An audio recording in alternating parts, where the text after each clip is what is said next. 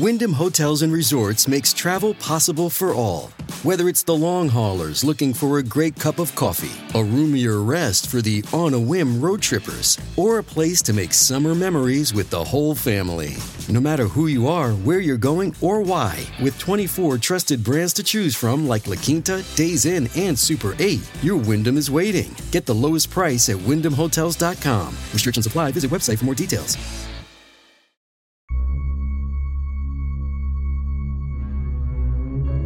Did you know that up until 2010, cruise ships weren't actually required to report any crimes that took place at sea?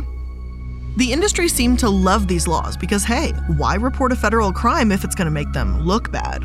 Even now, laws over a century old protect them from needing to pay out those who've been hurt, and the cruise ship industry has lobbied against anyone that attempts to change this.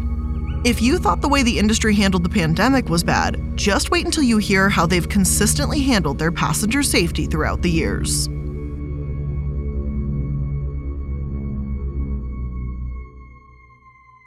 Hello everyone, and welcome to the Corporate Casket. I'm the Illuminati, and today we're going to be talking about the cruising industry as a whole. We'll start with a brief background of how the cruising industry came to be before we talk about how they've evolved into a floating petri dish during the pandemic, and we're not really required to take virtually any shred of responsibility for it. So, let's get started.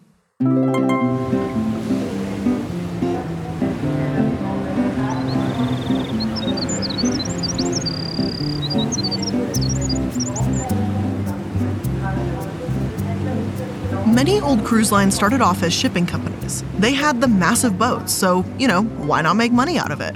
Though these ships have carried immigrants since the 1800s, actual pleasure cruises didn't begin until about the turn of the century in 1899. The Orient Steam Navigation Company entered the business before anyone else, seemingly out of necessity.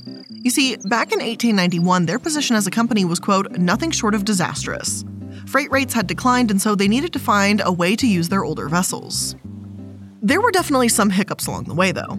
Or perhaps not hiccups, but massive roadblocks, or ocean blocks. I think you get the idea. The Great Depression saw passenger numbers decline, and when the first ever commercial nonstop transatlantic flight took place in 1958, cruising fell even further. But obviously, cruising wasn't going anywhere without a fight. Some sources claim that the true modern-day cruise experience began in the 1960s.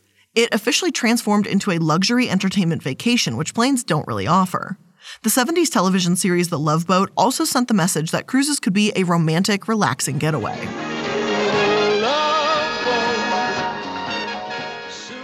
As the industry continued to grow and change over the years, governmental agencies started to step in, at least to some extent. Back in 1975, the CDC established the VSP, or Vessel Sanitation Program, to prevent and control the spread of gastrointestinal illnesses on cruise ships.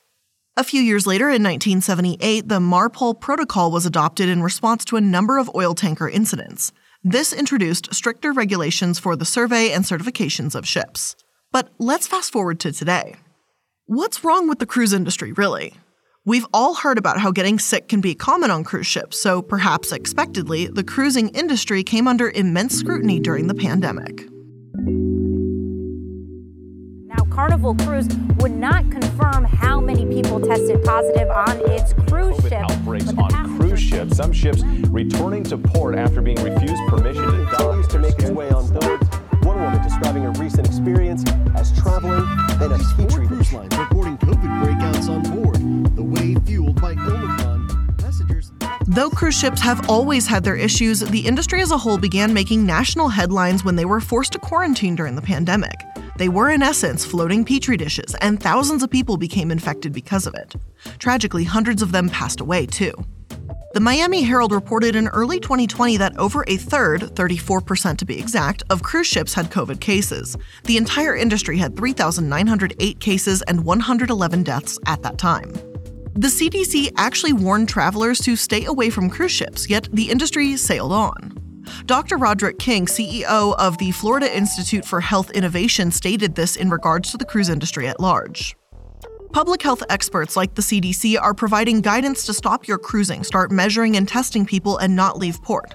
You can, from an ethics standpoint, ask the question, was it morally appropriate to create a false sense of security for people getting on? The Miami Herald even published data about just how transparent the industry was at the time.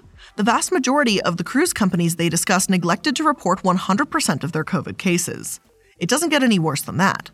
3 cruise lines, Pontant, Seadream, and Virgin Voyages, reported all of their cases. MSC reported almost 100% of them, and Carnival Corporation almost 50%. But again, 9 more reported no cases at all. Multiple ships did have a case on one voyage, then kept traveling. The number of cases obviously shot up after the first voyage. To reiterate, people were dying from COVID, much was still unknown about the virus at the time, and the ships kept sailing. Their attitudes seemed to cross from blissfully ignorant to downright negligent at times. The Washington Post actually published a photo that shows hundreds of cruise ship passengers standing together to honor healthcare workers. No one is social distancing or wearing masks. They don't seem to have a care in the world, while a 75-year-old man, David Nystrom, spent the last 4 days of his voyage on that same ship in the medical clinic with his wife. I wouldn't blame the passengers for neglecting to take precautions, though. The crew consistently lied to them. David says that the ship's captain continually made announcements that their ship, the Celebrity Eclipse, was a healthy ship with no coronavirus. Perhaps the crew really did believe they were just colds or some other viruses. But for company officials to insist everything was fine without doing their due diligence, it's no wonder the cruise industry has found itself embroiled in controversy because of this. I can only imagine how insulting it must have been for David to sit in the clinic tending to his sick wife while hearing those announcements about how the ship was healthy and no one needed to be concerned. He too doesn't seem to buy their excuses. If they honestly thought that all these people who were getting sick had colds and bronchitis and pneumonia, I don't know what to say, he said. There's one photo that I found especially chilling in one of my sources, which shows a cruise passenger aboard the ship, the Coral Princess, holding up a sign that reads, "Test me," to the photographer as the ship is docked. Finally, the CDC put a no-sail order in place in April to finally stop all cruise lines, and it was initially set to expire August 1st. Carnival Cruise Line announced that they may resume sailing the following week, despite the vast amount of onboard infections. Along the way, the cruise industry seemed to push back against restrictions, calling the government's limits an overreaction and expressing concern about the new rules. Edmund Barlett, Jamaica's Minister of Tourism, told the Washington Post that, quote, "I think cruise lines in general were challenging the whole process of the elevated protocols that were being forwarded by all destinations." Those within the cruising industry itself, like Roger Frizzle, Chief Communications Officer at Carnival, said that they were just looking for additional understanding, though it truly didn't come across that way to the outsiders looking in. Medical experts said they were irresponsible for not being proactive while the cruise industry was in denial. MSC Cruises said they had no reason to believe they contributed to any outbreaks. But the numbers don't lie. David Nystrom tested positive for COVID. Ships that passengers believed were virus-free had people getting sick. The ship we mentioned a moment ago, the Coral Princess, had 2 deaths before it actually docked in Miami, where the photo of that passenger stating "Test me" was taken. Truly, I can't imagine what it must have been like to be on those ships, essentially trapped and not knowing what was going on. Thankfully, I was able to find a detailed first-hand account of Gay Quarter's experience in February 2020, and she described it as follows. My husband Phil and I spent 5 days in Japan before setting out on the Diamond Princess. For 2 weeks, we enjoyed dances, shows, and other cruise activities. We then heard that a passenger who had disembarked in Hong Kong had tested positive for the new virus edging its way out of China. Quarter's captain said there might be some delays and passengers needed to be tested and temperatures checked. Examining a ship full of people would take time. They estimated would be at least an additional 24 hours. We could roam the ship, we were told. We did, but opted to avoid the crowded buffet. The next morning, the captain announced that a 14-day quarantine had been imposed and said we were not allowed to leave our rooms. 6 hours later, a steward brought a meager breakfast of 2 yogurt cups, 2 bottles of water, and 2 scoops of fruit salad. The luxury cruise was over. We were prisoners in a posh penitentiary. The captain's voice had become wearier as he relays on grim statistics. 10 new cases of infection, another 10, 41. A total of 64, then 135, then 218. I am 75 and my husband is 77. With my insulin supply dwindling, I tried to order more through the ship but got nowhere for a week. Quarter was able to get some insulin sent to her through a doctor friend, and she claimed that she and her husband were simply handed thermometers and told to report any high readings. But she has no idea if people will truly self-report as instructed. We don't know why everyone on board, especially the crew, was not tested immediately, she says. Even if the testing supplies are limited or expensive, isn't this the kind of dire situation they'd be needed for? 24 days after Gay and Phil were quarantined, the number of cases rose to 700 and the deaths reached 6. But at last, the end was in sight, and Quarter was brought to an Air Force base in San Antonio. As you can probably imagine, the way these ships handled the COVID outbreak led to a significant number of lawsuits. Lucio Gonzalez, 23, was also on a Princess Cruise Line ship. His ship was named the Grand Princess when he had these symptoms.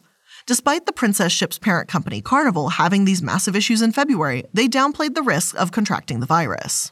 Lucio passed away on March 27, 2020, and his son, Miguel, says that there's no doubt in my mind that he contracted it on that ship. Yet, while these cases might seem cut and dry, they've proven to be incredibly complicated. According to the LA Times, judges have been tough on plaintiffs sued over COVID exposure on cruise ships. Not only do they have to prove exactly how these victims were exposed, but exactly how the cruise ship was negligent. As this is an incredibly difficult feat, many cases have been dismissed. Those that succeed were settled for less than $10,000.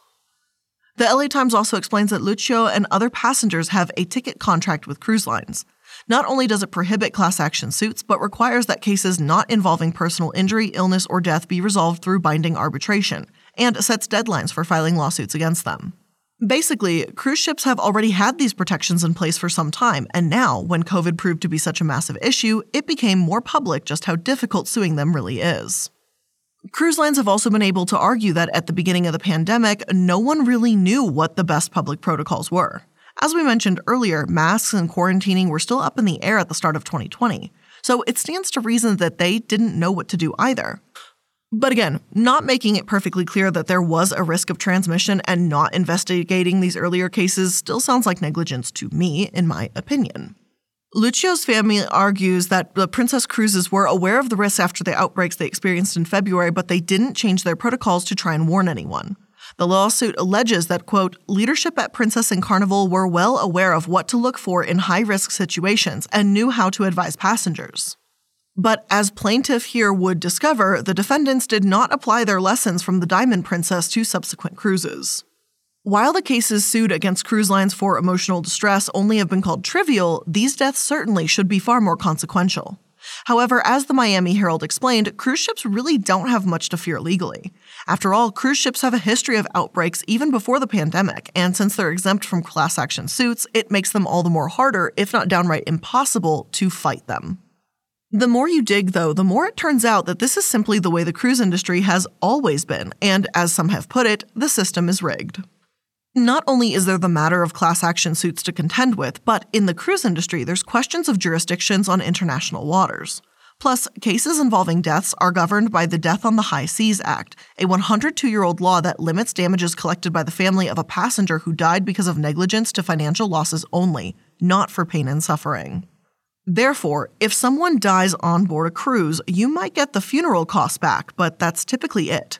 The Florida Bar explains that this act has been outdated for a while now. Back in 1920, when the act was actually created, wrongful death laws generally provided only economic damages, aka the funeral costs.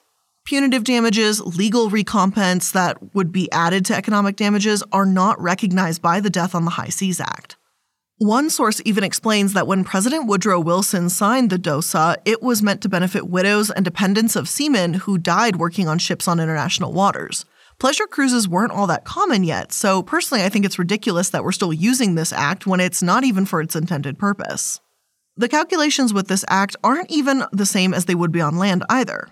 Normally, this kind of wrongful death case might calculate a total of what you might expect to earn over your life, which could be hundreds of thousands to millions of dollars. Instead, this act calculates what you would have left after you spend down your earnings. So when an older retired person passes away, that's why the recovery is often pretty minimal at best. Even if you do manage to sue the cruise industry, it's complicated to know where to file the suit in the first place. For example, let's say you live on the East Coast and took a cruise with Princess Cruises. Lawsuits against them have to be filed in the Central District Court of California, so even if you don't live there, you're automatically at a disadvantage. ABA Journal says, while that may seem unfair that the defendants get to choose the location for the suit, the Supreme Court upheld cruise line forum selection clauses back in 1991 and said that Florida, where Carnival cruises require plaintiffs to file suits, is not fundamentally unfair. ABA also says there are a boatload more challenges and claims in this area of the law that is so unique that a novice lawyer can permanently sink an otherwise meritorious case easily. ABA adds that Carnival Corp, the parent of Princess Cruise Lines, Royal Caribbean Cruises, and Norwegian Cruise Holdings, are the three biggest cruise lines out there, carrying about 80% of all passengers. It stands to reason that their lawyers would be experts at this kind of tricky, specific maritime law. making things harder still for families seeking justice. Plus, given the short 1-year statute of limitations, some lawyers have to file suits for clients that are still undergoing medical treatment. One attorney, Meister, explains to the Journal that, quote, "I get a lot of phone calls from unfortunate souls who thought they had a regular injury claim and didn't know they needed to give written notice within 6 months and file a suit in federal court within a year. There's nothing I can do to help them. They've blown it." But the cruise industry loves their laws the way they are, and they spend millions of dollars to keep this in place too. In 2000, Congress acknowledged it was out of date and amended it to apply 12 miles away from the U.S. shore, not only 3, and also allow for non-pecuniary or non-economic damages. Yet, likely due to the cruise ship industry's influence, the amendment only applied to commercial aviation passengers, not cruise lines. Just a few years ago, in 2019, Senator Deb Fischer sought to change this and introduced a bill called Hammer's Law, so these provisions would include cruise ship passengers. These kinds of bills have been introduced before, but struck down time and time again thanks to cruise line lobbying. Many cruise lines use hundreds of thousands, if not almost millions, when they do so. They're giving it all to former government officials, so nothing's going to happen. You know the deal. Unfortunately, things don't get much better from here. It's clear that COVID exposed some issues with the industry, but considering these laws have been in place since the beginning of cruising, there's far more beneath the surface. Please know that this next chapter and portion of the episode will discuss sexual assault and suicide in some detail. I'm going to go ahead and place the ad sponsor here to give you a couple moments to think about if you'd like to continue with the episode and hear some of the more graphic details of what goes on in the cruise industry. So with that being said, here's where I'm going to go ahead and place our sponsors for today's episode, and then when we return, we're going to be discussing sexual assault, missing people, and all of the underbelly of the cruise industry. Today's episode is sponsored by Honey, the easy way to save when shopping on your iPhone or computer. Now, all of us shop online, especially due to the pandemic. We all have had to do it at some point. And sometimes when you're shopping around and going to all sorts of different stores virtually, it's hard to keep track of who has coupons and when. That's where Honey comes in. Honey is the free shopping tool that scours the internet for promo codes and applies the best one it finds to your cart. Recently, I started up a new D&D session again, and obviously, when you're playing D&D and having a D&D night, you gotta have pizza. So we were ordering pizza online and found that Honey actually can apply coupons to that, and I got like a 30% discount on my pizza. So that means a good session, delicious pizza, and amazing savings. And Honey doesn't just work on desktop anymore, it works on your iPhone too. Just activate it on Safari on your phone, and you can even save on the go. So if you don't already have Honey, you could be straight up missing out. And by getting it, you'll be doing yourself a solid and supporting the show. And I'd never recommend something I don't use, and I've been using Honey at this point for 5-6 years, something crazy like that. So get Honey for free at joinhoney.com/casket. Again, that's joinhoney.com/casket.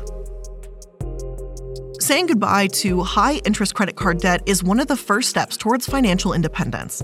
But the interest month after month can feel like you're in a never-ending hamster wheel. Well, that's where Upstart comes in. Because we've all been there. Seemingly out of nowhere, you maybe just get hit by an unexpected expense or bill, and that was just not in your budget this month. And when it happens, it can feel like the weight of the world is coming down and crushing you. And again, Upstart's here to help. Because Upstart-powered personal loans can help you pay down high-interest debt. It's all online with simple and easy-to-understand payment terms. And Upstart has helped over 1.8 million customers on their path to financial freedom. So it doesn't matter if you're paying off credit cards, consolidating high-interest debt, or just funding some personal expenses. Upstart can help you get one fixed monthly payment with a clear payoff date. And Upstart knows you're more than just your credit score. So rather than just looking at your score alone, Upstart's model considers other factors like your income, employment, and other information provided in your loan application to help you find a smarter rate for your needs. Don't wait and check your rate today at upstart.com/casket. That's upstart.com/casket to check your rate today. Don't forget to use our URL to let them know that we sent you. Loan amounts will be determined based on your credit, income, and certain other information provided in your loan application. Go to upstart.com/casket.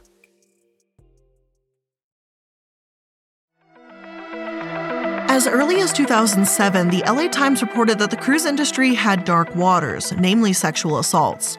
From 2003 to 2005, 178 passengers on North American cruises reported being sexually assaulted, 66 of which occurred on Royal Caribbean cruises.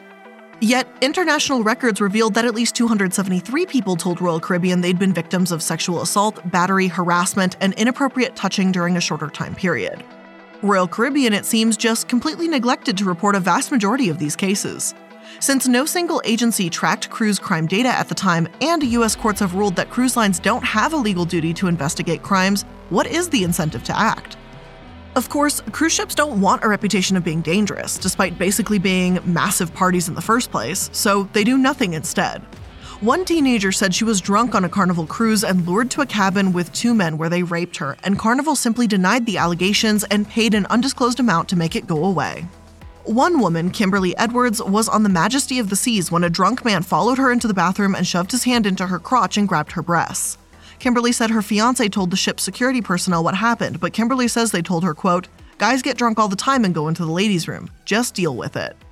But things get even darker. A 40-year-old woman, Marion Carver, vanished during a 2004 Alaskan cruise. Royal Caribbean did nothing for 5 weeks.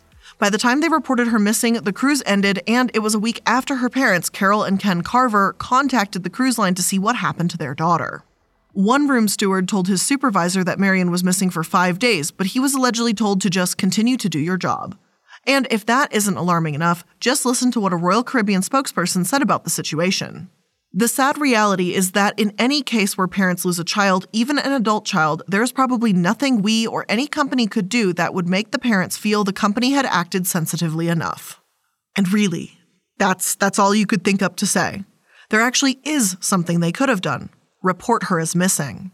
Carol Carver says she believes Royal Caribbean never actually intended to tell anyone and called them heartless. Executives claims that Marion attempted suicide, seeing as she bought a last-minute ticket, boarded with few belongings, and once attempted a previous time in the past. Even if this were the case, I don't feel it's any excuse to not conduct a thorough investigation. After all, what if she bought the ticket to get away for a while and improve her mental health? There are sources out there that say she was known to take trips when she needed to clear her head, and she never actually attempted to take her life before. Tragically, her case has not been solved, and her father passed away in 2019. He founded International Cruise Victims to advocate for improved regulations on cruise ships and increase public awareness of the risks of cruise ships. Marion's case is one of many, tragically enough, and it was only after she went missing that Royal Caribbean began requiring exiting guests to swipe computerized ID cards to track when passengers disembark from the ship. It's also worth noting that this happened on Disney cruises as well, as we've mentioned in our series about Disney. Rebecca Coriam was only 24 years old when she vanished from a Disney cruise line in 2011, and there's been speculation that foul play was involved as time has gone on. While it seems obvious that further investigation is necessary and maritime investigator Bill Anderson remains convinced that a crime occurred there, he also claims there's a cult of secrecy surrounding her disappearance too. Thankfully, in 2010, the Cruise Vessel Security and Safety Act was set in place that mandates reporting missing persons and alleged criminal activities, including sexual assault. It seems like an absolute embarrassment that this wasn't in place sooner. While it's fantastic that we can finally begin to have these cases reported, the numbers are alarming and show an upward trend in the amount of cruise ship crimes. Due to the pandemic, these numbers were halted, but these statistics were reported in 2019. Sexual assaults had a 67% increase from 2018 to 2019, as reported by 6 different cruise lines. And I understand that numbers will change drastically quarter to quarter as far as customers may go on cruises during holiday breaks, but these are year-to-year numbers. Even after the CVSSA was established, it doesn't seem as if cruise ships have really taken any measures to prevent these instances from taking place. An underage girl alleged she was gang raped on a cruise in 2015 after being plied with alcohol served by ship bartenders. ABA Journal discusses the case and writes, "She became obviously drunk, disoriented, and unstable in full view of crew members and monitoring security cameras." She sued Royal Caribbean for being negligent to warn its passengers about sexual assault and, for literally giving her alcohol as a minor. A lower court attempted to dismiss the case, but Chief Judge Carnes reversed the decision in a court of appeals. Carnes stated, "It would be absurd to suggest that a multi-billion-dollar business like Royal Caribbean was not aware of congressional reports about the problem of sexual assault aboard its cruise ships. I have not been able to find a definitive conclusion to the case, but frankly, I wouldn't be surprised if this was just another case that they paid to make it go away." Ship scorched. More than 2,200 passengers aboard a Bahamas-bound cruise were roused by a terrifying wake-up call overnight. The emergency lifeboats have been lowered. We're on deck right now, 3 a.m. in our life jackets. Mechanical problems caused a major cruise ship to upend a Caribbean vacation for thousands of passengers. COVID deaths are not the only controversial type of death that may have potentially occurred because of, our word of the day, negligence. Back in March 2006, a fire broke out on the Star Princess cruise ship in the Caribbean, the cause of which was determined to be a cigarette. 11 people were injured, 100+ rooms were scorched, and one man, Richard Liffage, died. A Princess spokeswoman, Julie Benson, claims that he died of a heart attack, while Victoria Liffage, his wife, called it a total cover-up. She recalled that they crawled along a passageway filled with thick black smoke when Richard told her, "Vicky, don't let me die," before the couple became separated. When she identified his body, it was covered in soot from head to toe. The couple had been there to celebrate Richard's 72nd birthday. Julie Benson said that they regretted their inaccurate statement, claiming he died from a heart attack when the real cause was the fire, but the damage had been done. In the hundreds of news stories following this tragedy, they minimized their actions. As of 2021, Richard's daughter wrote in the International Cruise Victim website that her family has still never received a note, phone call, or sympathy card from Princess Cruise Lines. Also on the ICV site, there's a story of Christy and Larry Hammer, for whom the 2019 Hammers Law I mentioned earlier is named. The couple's daughters, Jill and Kelly, told the story of how their parents flew to Peru in April 2016 for a week-long Amazon River cruise in the La Estrella Amazonica. I probably butchered that, built by US-based International Expeditions. However, at 2 a.m. on April 10th, they were trapped inside a burning cabin. Jill and Kelly wrote, "The multiple layers of failures that killed our parents are shocking. What we know now, uncovered by independent investigators, is that our parents' cabin lacked an in-room fire alarm, which could have alerted them before it was too late. One of the room's power strips, the likely cause of the fire, lacked surge protection, as well as safety and flammability ratings." Yet, upon completing the boat in 2013, International Expeditions representatives claims that they included everything that was really important aboard the vessel. Apparently, in-room fire alarms and surge-protected power strips don't count as really important. They added that the crew of the ship themselves acted with no sense of urgency, and it took 20 minutes for the crew to even notice the smoke coming out of their parents' room. Expectedly, International Expeditions showed no interest in helping Jill or Kelly find answers and continued stonewalling them months after the tragedy took place. Footage does show how the crew aboard on the ship didn't even seem to notice the smoke. In a video posted just before the door to the room was opened, you can clearly see a hallway filling with smoke, despite the grainy security footage. But the crew walking around either don't seem to notice it or just don't care. Even when they do notice the smoke, there's a lot of milling about or walking away from it. Personally, if I saw this scene, I'd be attempting to break down the door or running to get help, not standing around. Yet, as a result of this, International Expeditions was only fined $19,000. Plus, as cruise law attorney Jim Walker explained, the DOSA bars the recovery of damages for pain and suffering of the victims' families. Christy and Larry were trapped in a smoke-filled room that had no fire alarm. Their daughters have been told virtually nothing about the incident. Their families will receive no compensation for their pain and suffering. The crew took 20 minutes to act, and the cruise line was fined less than $20,000 for the loss of 2 lives. And that's wild. But this isn't the end of the issues with cruise ships, however. Earlier this year, they've experienced a surge in COVID cases, and nearly every single one of the 100 cruise ships in U.S. waters as of January 2022 has had enough COVID cases to merit an investigation by the CDC. Warnings have been issued and ignored, and these surges are still creating massive headaches for crew and passengers alike. If you want to risk your health, a cruise ship sounds like a great place right now, frankly. Of course, this still doesn't even touch upon all the issues in the industry, like their environmental impacts. They're a major source of pollution, and pre-COVID, the industry was booming.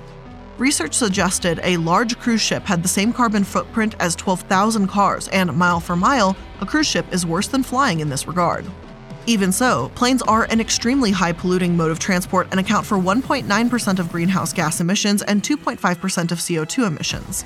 On the other hand, cruise lines are also notorious for lying about their environmental impact too. Several have released thousands of gallons of oily waste into the ocean, and Carnival Cruise Lines had to pay $60 million in fines for conspiracy, obstruction of justice, and even lying to the U.S. Coast Guard about secretly discharging huge amounts of oil, waste, and plastics at sea. A 2007 study found that emission factors for cruise ships journeying to New Zealand were at least 3 times higher than emissions factors relating to international aviation. It also doesn't help that cruise ships use the dirtiest of all fuels, making standing on the deck of a cruise ship similar to standing in one of the world's most polluted cities. There's an entire list that will of course be linked in my sources, compiling every pollution and environmental fine since 1992 that was reported in the media or in public documents. Going through the list, it's easy to see the tens of thousands to tens of millions of dollars consistently paid out by an industry that honestly doesn't seem like it cares. However, this mindset of not taking accountability can come back to bite the government too. There's one ship, the Crystal Symphony, that currently owes $4.6 million in unpaid fuel. A U.S. judge ordered the ship to be seized, but it stayed in the Bahamas before both Crystal Symphony and Crystal Serenity were arrested in Freeport. And yes, apparently the ship itself was placed under arrest, and that just means it's been seized. Truly, I believe there needs to be more regulation to reduce the impact on pollution and more regulation in terms of reporting and acting on crimes aboard the high seas. Unfortunately, as long as the cruise industry lobbies against it and receives just little slaps on the wrist for their actions, I won't be holding my breath.